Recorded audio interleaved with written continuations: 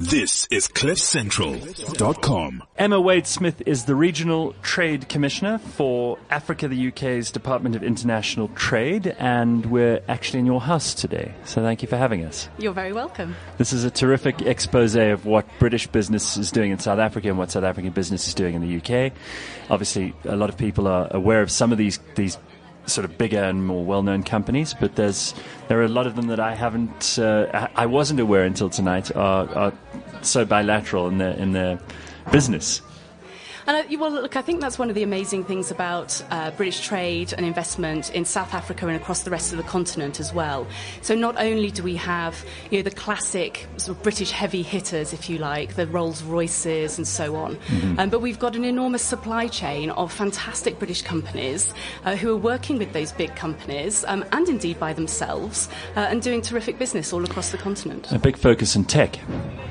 Yes, there is, and you can define tech however you like. I think people get a little bit fixated. Is this a tech company or not? But we've got a fantastic example here of Maybe Bridge, great UK infrastructure company that uses cutting-edge, innovative engineering techniques to bring temporary and permanent bridging solutions to Africa. And that's technology, and we're seeing technology through everything that British companies are bringing to Africa. So I noticed there are a lot of South African businessmen around.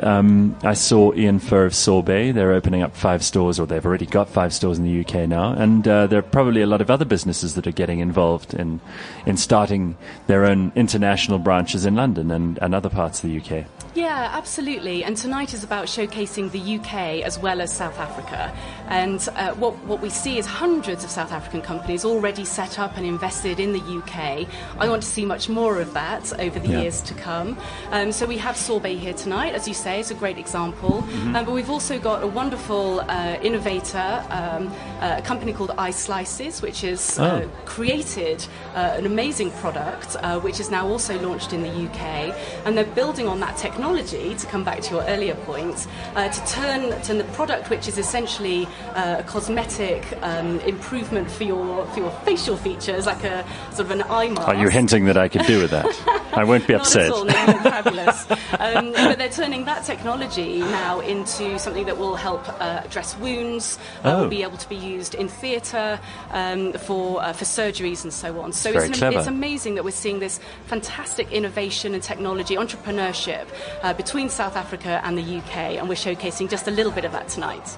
Well, I'm also interested in your history in diplomacy and in trade. I mean, you were in Washington for a long time, you were in the Middle East for some time, and you couldn't have a bigger contrast, I think, than being in Washington in the Middle East and then coming here. So you really are after adventure. Well, I think I've had a fabulous career. It's taken me all over the world. And what I love about my current job, doing trade, is I think that it's the most exciting, positive part of the British government's agenda right here, right now. Nothing is more important, I think, than the trade and investment relationships that the UK has around the world. And I think it's really important as part of projecting our global aspirations, our global presence, that the UK continues to be a really strong trading nation. And a big partner of South Africa's. I mean, we've been long-standing and quite heavy-hitting partners in terms of the amount of business that the UK brings to South Africa.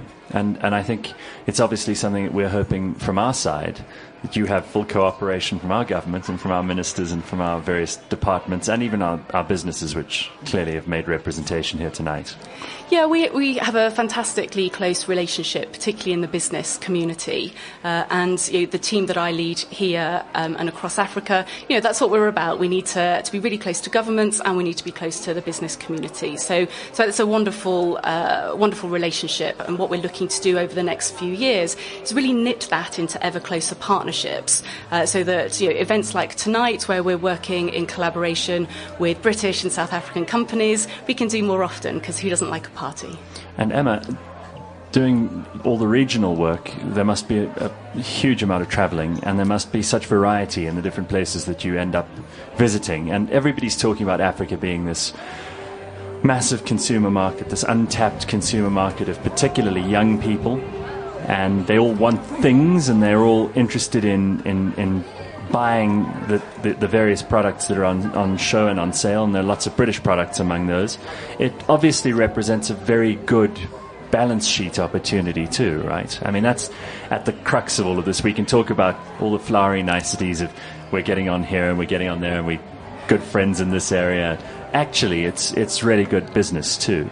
It absolutely is, and I think one of the things that I see as I travel around Africa is that British companies are doing really good business. So that's good for their bottom line and it's good for their profit margins. But what they're also doing is they're investing in the communities in which they are doing business. And I think that's one of the things that really sets British companies apart from some others.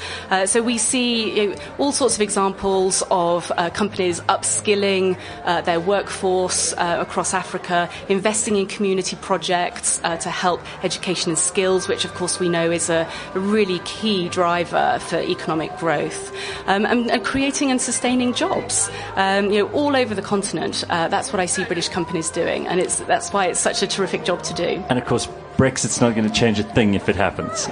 Well, it's not my between job. us. Not between us, no, but it's also my job and the job of all of my ambassador and high commissioner colleagues across Africa to make sure that we are working with our host governments to maintain continuity in those trading arrangements. And what we've seen in the last few days, in fact, is actually some real progress there in terms of being able to clarify the implementation period that we will have upon leaving the European Union, and actually the terms of that implementation period.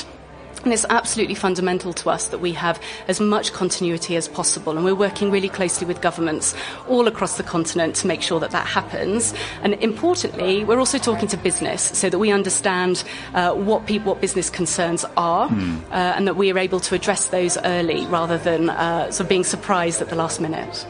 And then, well done on this party. I mean, this is terrific.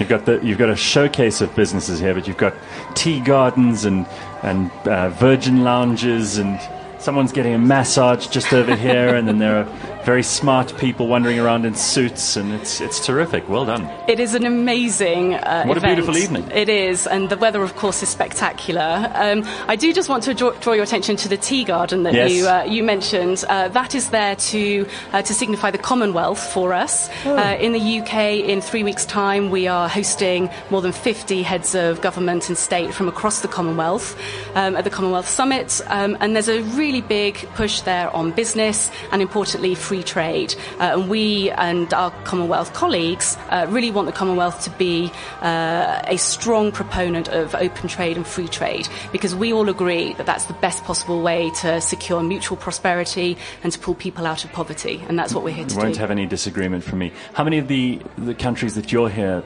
speaking to are Commonwealth countries? So 19 African Commonwealth countries. And we have a presence in 11 of those. Wow. From a trade team perspective. So all across those 19 countries, we've been holding events in advance of the summit to celebrate the Commonwealth and really promote that business opportunity. Well, congratulations on tonight. Well done to your staff and everybody here who's put together a really spectacular evening.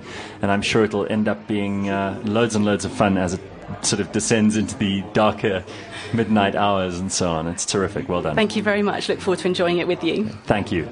This is CliffCentral.com.